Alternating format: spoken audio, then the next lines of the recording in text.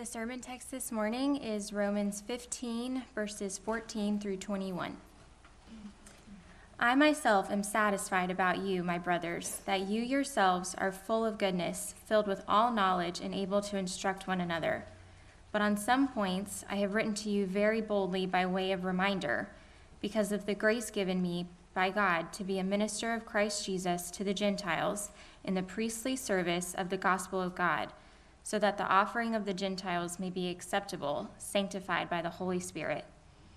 In Christ Jesus, then, I have reason to be proud of my work for God. For I will not venture to speak of anything except what Christ has accomplished through me to bring the Gentiles to obedience, by word and deed, by power of signs and wonders, by the power of the Spirit of God, so that from Jerusalem and all the way around to Illyricum, I have fulfilled the ministry of the gospel of Christ, and thus I make it my ambition to preach the gospel, not where Christ has already been named, lest I build on someone else's foundation, but as it is written, those who have never been told of him will see, and those who have never heard will understand.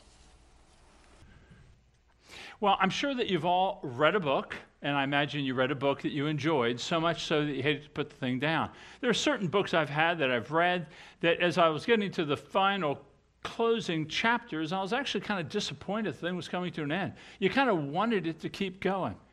And that's the way I feel with this book of Romans. Here we're coming to the end, that we really are at the end of the book. We'll still preach for a few more weeks on the second half of 15 and 16, but they're really concluding comments. They're important. I don't want to undermine that. But we're really at the end of the book. You could tell that as Sarah read, it's really these personal remarks. And incidentally, that is the way Paul started the book in chapter 1, verse 5 through 13. He was introducing himself to this church that he had never met. And then if you remember, he then goes in 11 chapters kind of giving an exposition of the nature of the Christian faith. He talks about the problem that all of us have with sin. And he talks about the grace of God in giving to us Jesus Christ, and how through faith in Christ we have new life, and we have new life in the Spirit. And we're drawn in together with Jews and Gentiles alike, where we are brought to be one new man under the lordship of Christ. And then after that exposition of the faith, then he began to make application in chapters 12 and 13 and 14 and half of 15. Remember how specific he was? You know, in other words, if you believe this, then you ought to behave this way. Your creed ought to manifest itself in certain conduct. He told us about reconciling with our enemies. He talked about loving one another, forgiving one another, using our gifts for the glory of God. Well, here we're back now in chapter 15, verses 14. We're back with these personal remarks. Paul is really, he knows he's going to go to Rome, and he wants to prepare the people, both to meet him, but also to help him advance his mission to Spain, to those nations that have not heard. Now, I want you to see, when you hear these words, the Apostle Paul is really kind of revealing his heart. He has a love for the nations. He wants the nations to know Christ. Now, how do we interpret a passage like this? Because when you look at the passage, it's a historical sketch of his past, and next week it'll be about his future. We can't just apply that to us. That would be poor interpretive skills. What we want to do is look at the principles, look at the heart of Paul, to draw for ourselves perhaps an example. We just had earlier read in chapter 15 that the Old Testament, that those saints are examples for us to live accordingly. We don't want to be Paul, but we surely don't want to fail to profit from the life that he led. He has a heart for the nations. I think he wants us to have a heart for the nations. And so there's 4 principles that I want to draw. There's probably more, but I'll give you 4 for us to be a church that can actually reflect a love for the nations. Many of us are just kind of myopically focused on our own life. I want to kind of pull the curtain back and look a little broader at God's plan for the nations. So the first thing that we see is in chapter 14. Paul has a love for the local church. He has a love for this healthy church. He has a passion for the church. And that's in 14. The second point is that he has a love for the gospel. that he sees his call to a gospel ministry to be central. That's in 15 and 16. And then you see this trust in the power of God. He trusts in the power of God. He's going to go to the ends of the world as he understands it. You're going to find that in 17 to 19. And then you're going to see the last point is that he has a concern, would you say, for those who have not heard of the name of Jesus. You'll see that in 20 and 21. Okay, so first, how do we have a heart? How do we gain a heart for the nations? Well, you got to understand the local church. I mean, the local church, the healthy local church, is what plants healthy local churches. Paul's ministry was just that. It wasn't just this itinerant evangelism. He's going around to plant churches that will then evangelize areas. That's his goal. And so he's excited that this is a healthy church that might send him to Spain. Look with me at 14. At 14, he says, I myself am satisfied about you, my brothers, that you yourselves are full of goodness, filled with all knowledge, and able to instruct one another. Look at how he begins, though, my brothers and my sisters. I mean, it's family language. Paul's not looking at this as some distant church that he doesn't know. He's looking at this as his brothers and sisters. This language of family. Now, listen, like our families, they had some struggles. We covered that in chapter 14. But even though the family had some struggles, he's still satisfied with them. He's confident in them. Why is he confident? Well, he tells us. He says, you're full of goodness. Now, obviously, they were not perfect, right? They were not perfect in any stretch. But he's saying they're full of goodness, which means they're living in godliness. They're maturing. They're walking out the faith. He says they're full of knowledge. It doesn't mean that they know everything. He just spent 15 chapters explaining more things to them. But they grasp the truth. They're a church that are students of the Word. They're learning about the faith. But there's a third component of his satisfaction with this church. And you see it there when he says they're able to instruct one another. Now, that instruct. That word doesn't mean kind of in a didactic teacher classroom context. It means this mutual admonishment, encouragement, even correction. In other words, Paul is satisfied that this church is mature enough that they can handle that delicate balance of getting into squabbles and getting out of squabbles without separating.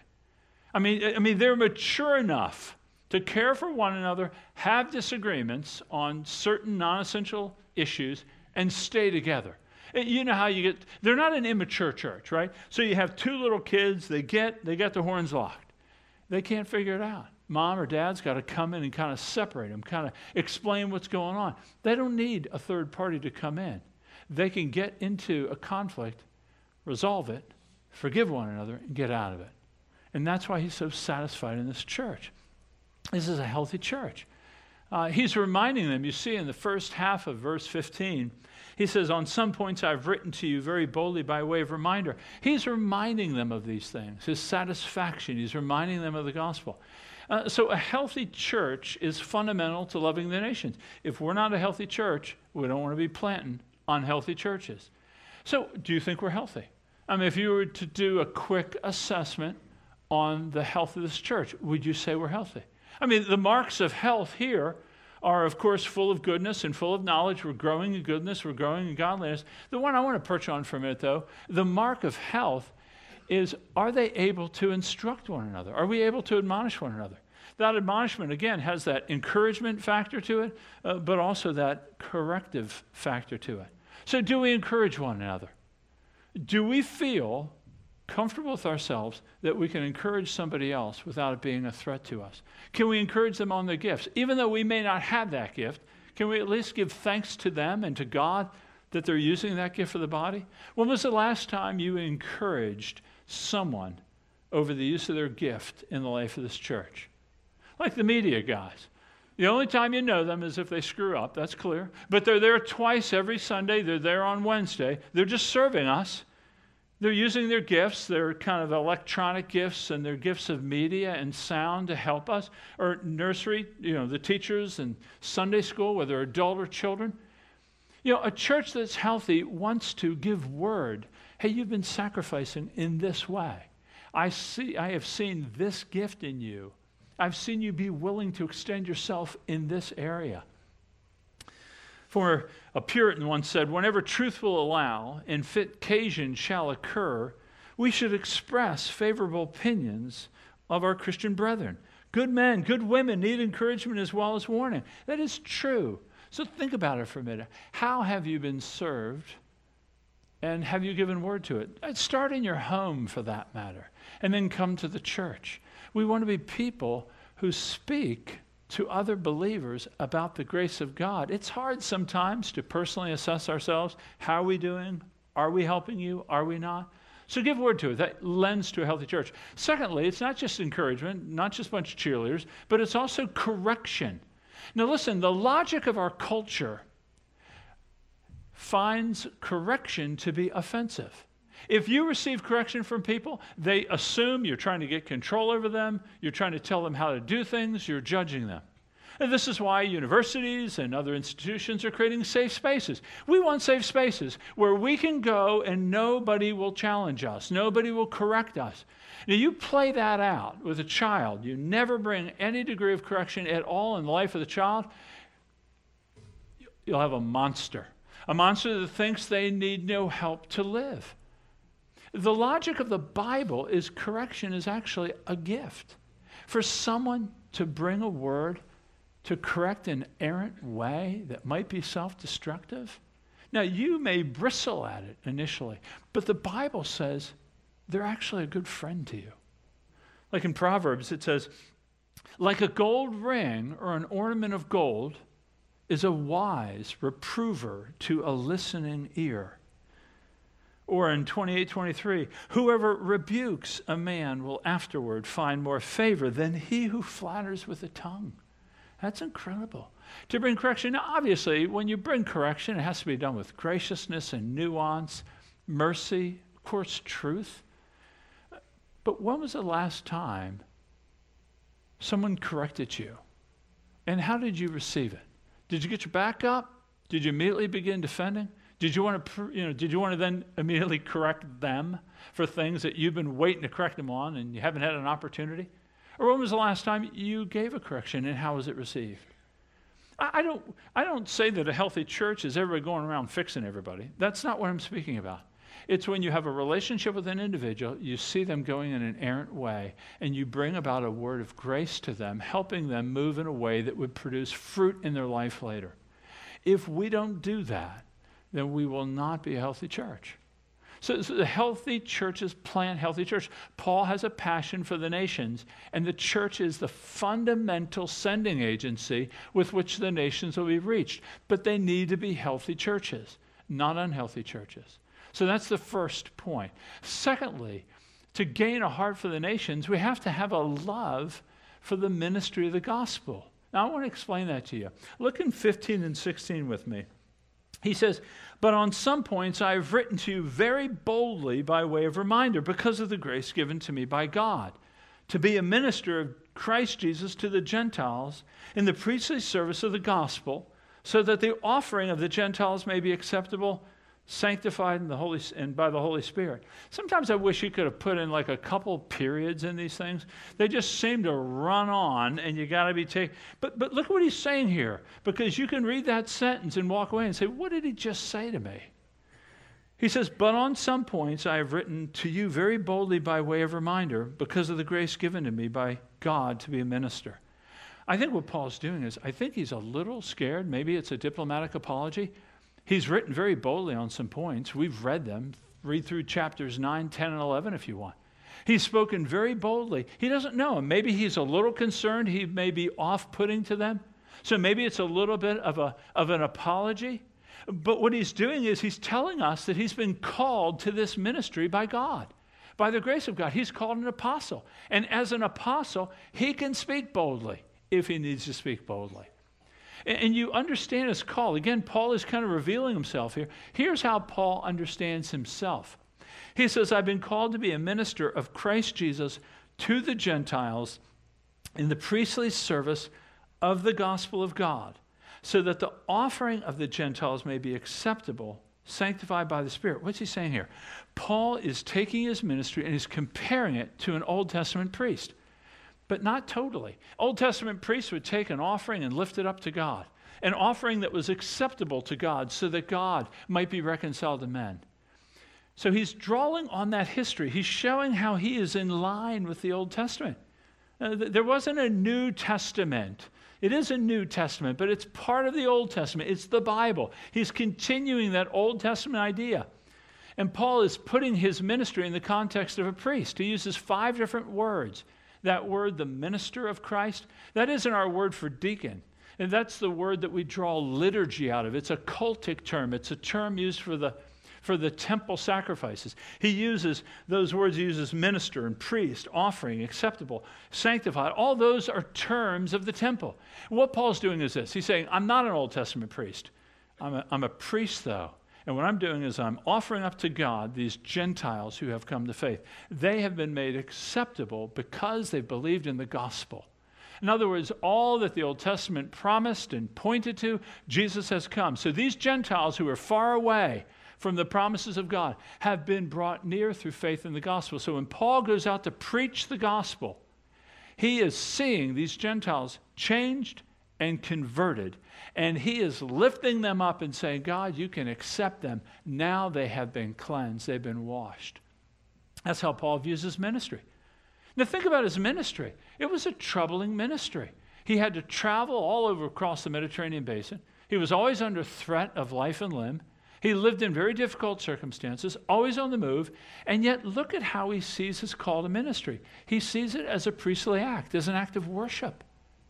This is Paul. Paul's saying, the charge that you've given to me to preach the gospels, to make them acceptable through the gospel, it's an act of worship. How do you view ministry? When you minister to people with the gospel, how do you view it? Do you even see yourself as a minister of the gospel?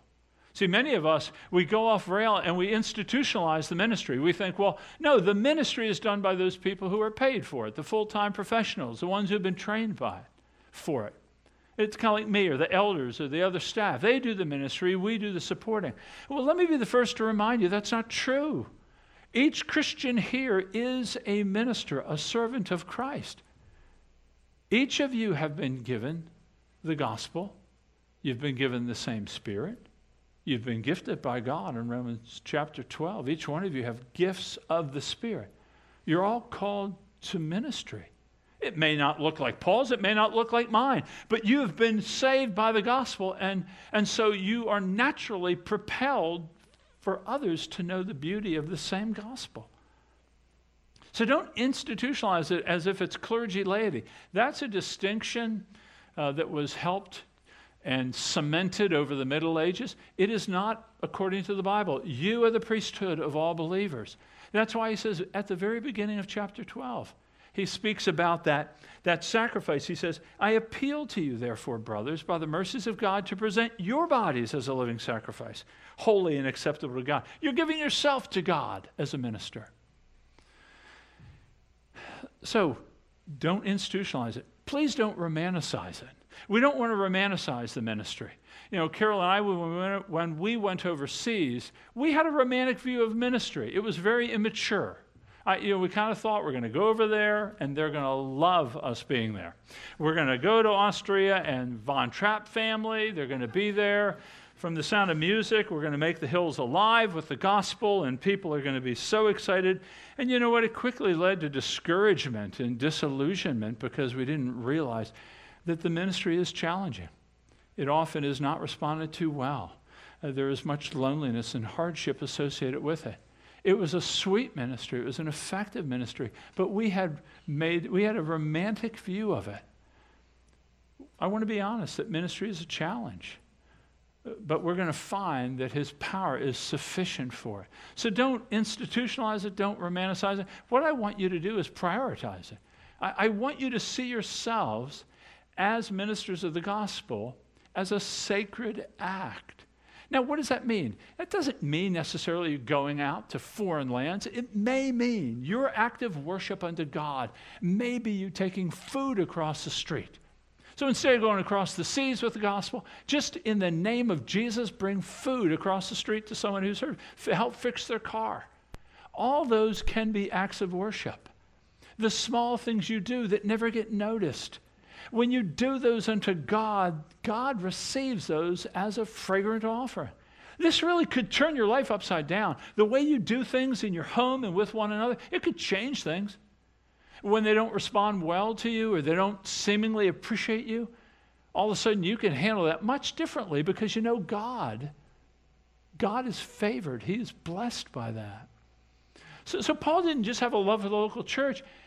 He understood his call to the ministry. Do we understand the call to ministry? That's why I think Paul's reminding him as well.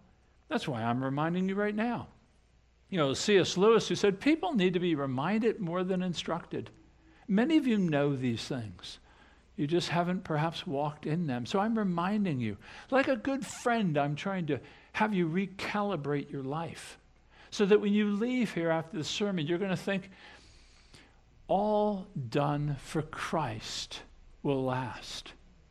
God will be blessed in my service, even if it's picking up that. Start small, move large. So that's a second thing, this idea that he loved his call to the ministry. Do you love being a minister of Christ? Do you love knowing the gospel? Has it overwhelmed you? Because the third part of developing a love for the nations is trusting in the power of God to use you. Look with me at 17 to 19. Paul says, in Christ Jesus, then, I have reason to be proud of my work for God. Hang on. He says, for I will not venture to speak of anything except what Christ has accomplished through me to bring the Gentiles to obedience by word and deed, by the power of signs and wonders, by the power of the Spirit of God. So that from Jerusalem all the way round to Illyricum, I have fulfilled the ministry of the gospel of Christ. What's Paul doing here? Paul's giving the glory to God because God's done the work. Now, Paul's clear. He's not one of these super spiritual dudes that won't recognize the hard labor that he did. He says that I have done work in word and deed. He says, I have fulfilled the ministry from Jerusalem all the way to Illyricum. Think North Albania there. He's done all that work. What's interesting, he says, I fulfilled the ministry. Now, what does that mean? Does that mean he's done? He's cashing out on retirement? No. What he's saying is that his call as a minister is to plant churches. And he planted churches in that Mediterranean basin. Had he evangelized every single soul there? No. But he planted churches. He established indigenous leadership so that that leadership now could evangelize the rural areas. But in his mind, he had done an amazing amount of work. But what does he say? He says, I'll venture to say nothing about it, but what Christ has done through me. Paul is quick to give all the glory to Christ. He says, I won't venture to say anything. Now, he brought many Gentiles to obedience, but notice what he says. It's God, through the power of the gospel of Jesus, by the power of the Spirit, is what accomplished those things. Paul engaged in this Trinitarian ministry. Paul saw himself as an extension of the triune God, but God gets the credit. It's what he accomplished through me.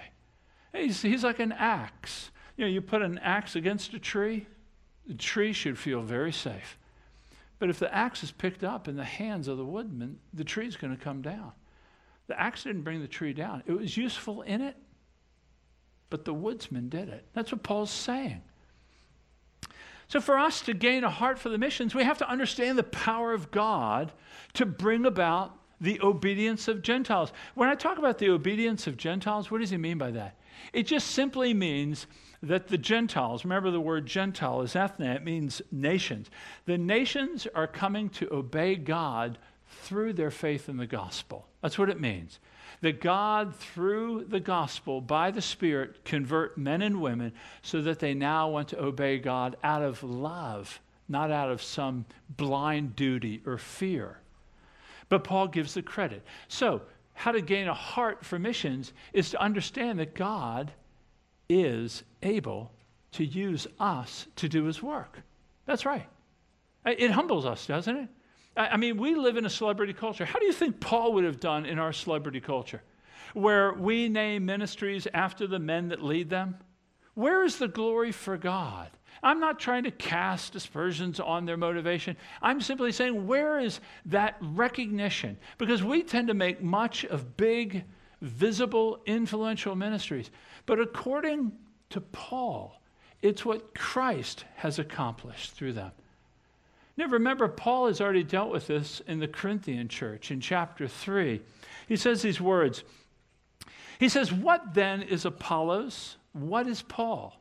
Apollos was a leader in the Corinthian church, and people were lining up behind him. He was a great orator, a great man of wisdom. So what is Apollos, he says? What is Paul? People were lining up behind Paul. It was causing the church to fracture. He says they're just servants through whom you believed, as the Lord assigned to each. You see him minimize these great men. He minimized. Listen, they're just servants. Nobody bows before a servant. They're servants. And God, anyways, assigned their task to them. He says Apollos watered, I planted, but God gave the growth. So neither he who plants nor he who waters is anything. Boy, is that not humbling? They're nothing. It says, God gives the growth. He who plants and he who waters are one. Each one will receive his wages according to his labor. For we are God's fellow workers. You are God's field, God's building. It's all about God. And God has accomplished this through Paul. So gaining a heart for the missions is understanding and walking in humility that it's God who is doing the work through us. But calling you to humility doesn't mean we can't be confident in what God might do through us. I mean, Paul did labor, strong labor, because he believed that God would enable him to accomplish the purposes that God has given. Do you have the same faith? Do you have the same confidence? What is it that you have not done? If you're a Christian here, maybe you've been prompted to speak to someone in the office, maybe someone in the community about the nature of God or your love for the gospel, or maybe try to get into some transcendent conversation, or maybe you wanted to possibly teach, but you were kind of scared. What fears do you have that this truth cannot overcome? Paul is testifying to the power of God working through him to accomplish God's purposes. It's no different for you and I. So I would ask you to consider that. What is one or two things that you have often thought about doing for the gospel, for your love for God, but you've hesitated to do? Maybe it's even reconciling with a friendship that has gone sideways and you've just justified it to be. It's better that way. Or maybe it's someone in your office that you've had some conversations with. Maybe you want to ask him to read the scriptures with you. A love for the nations has to have a founding trust in the power of God to work in us. We are his instruments. He will pick us up. We make ourselves available. So I've given you the example before. It's like the sailor. You got to put your sails up. He'll bring the wind. He'll move the boat. But you got to get the sails up. Otherwise, it just blows right on through you. Okay, so to gain a heart for the nations, we have to understand and have a passion for the local church. We have to have a love for the ministry. That is each one of us. And we have to have a trust in the power of God. Okay, the last point he makes is in 20 and 21. To gain a heart of missions, to gain a heart for the nations to know Christ, there has to be in our hearts some degree of concern for those who don't know Christ. So look with Paul. He says, thus I made it my ambition to preach the gospel, not where Christ is already named, lest I build on someone else's foundation. But as it is written, those who have never heard of him will see, and those who have never heard of him will understand. So Paul makes it clear. He says, this is my ambition. My ambition is to go to places where Christ is not named. In other words, he's going to areas of the world where there is no established church. This is what we call pioneer ministry or pioneer missions, where there is no established church, there is no foundation of Christian thought and idea. And so he's going to go. Think about that for a minute. You're going into a land where they don't have categories, maybe, of the holiness of God, or who is the Messiah, or the nature of sin. They don't have those categories, or their categories are confused. And so you're going in, and you're a pioneer, as it were. And Paul feels that this is his ambition. So he planted all those churches from Jerusalem to Illyricum, but he's not done. That ministry is done. He is now going over to Spain, and you're going to hear about that next week. He's going to go to Rome, encourage them, get their support, and then hopefully go to Spain. We don't know why Spain versus somebody. We don't know why. But he saw that as an area. In fact, many people feel that that's what stopped him from going to Rome earlier, because they already knew the gospel. Paul's ambition was to go where Christ has not been named. But what I want you to see is Paul had a clear mandate from God. Because look at that, in verse 21, he quotes from Isaiah, the 52nd chapter. Let me read that passage to you. He says, this is Isaiah speaking, "Behold, my servant shall act wisely. He shall be high and lifted up and shall be exalted. As many were astonished at you," that is the servant, "his appearance was so marred beyond human semblance, and his form beyond that of a children of mankind. So shall he sprinkle many nations. Kings shall shut their mouths because of him. For that which had not been told them they see, and that which they have not heard they understand." Well, what is going on here?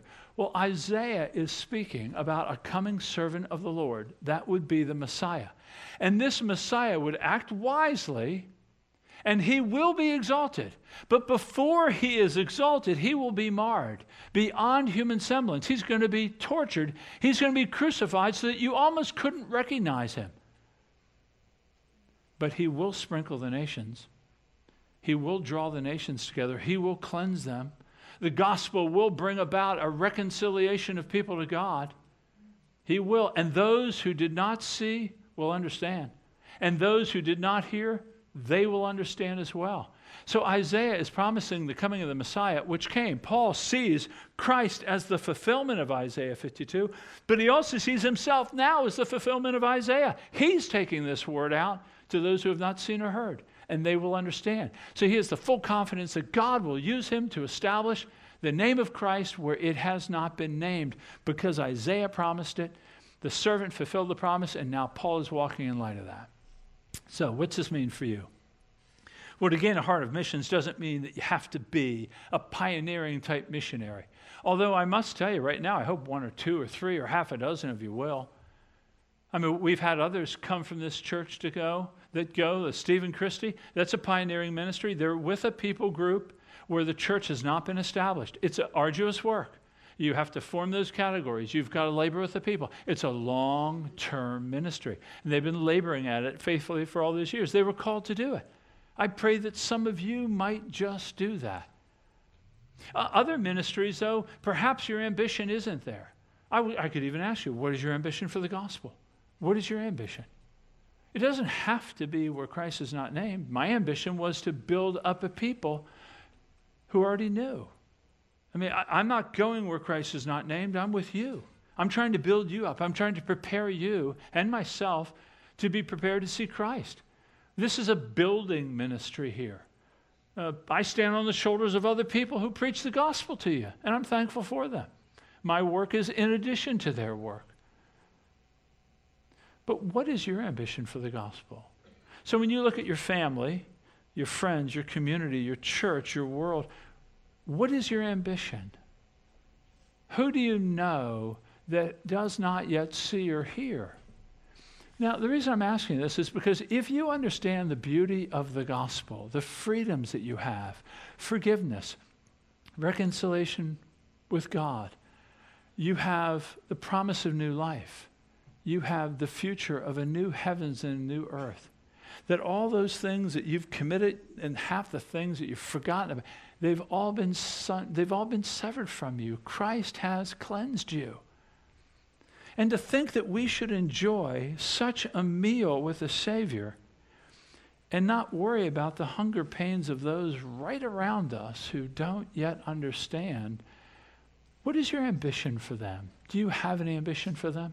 Do you have a desire that they might enjoy Christ as you? Pray for a desire. If you don't have one, pray for one. Just start that way. Just start, God, would you break my heart over the hunger pains you see your siblings or your parents or your friends or your coworkers. You see them striving after money or sex or position or power. You see it, you know they're trying to fill their lives with something good and meaningful and transcendent.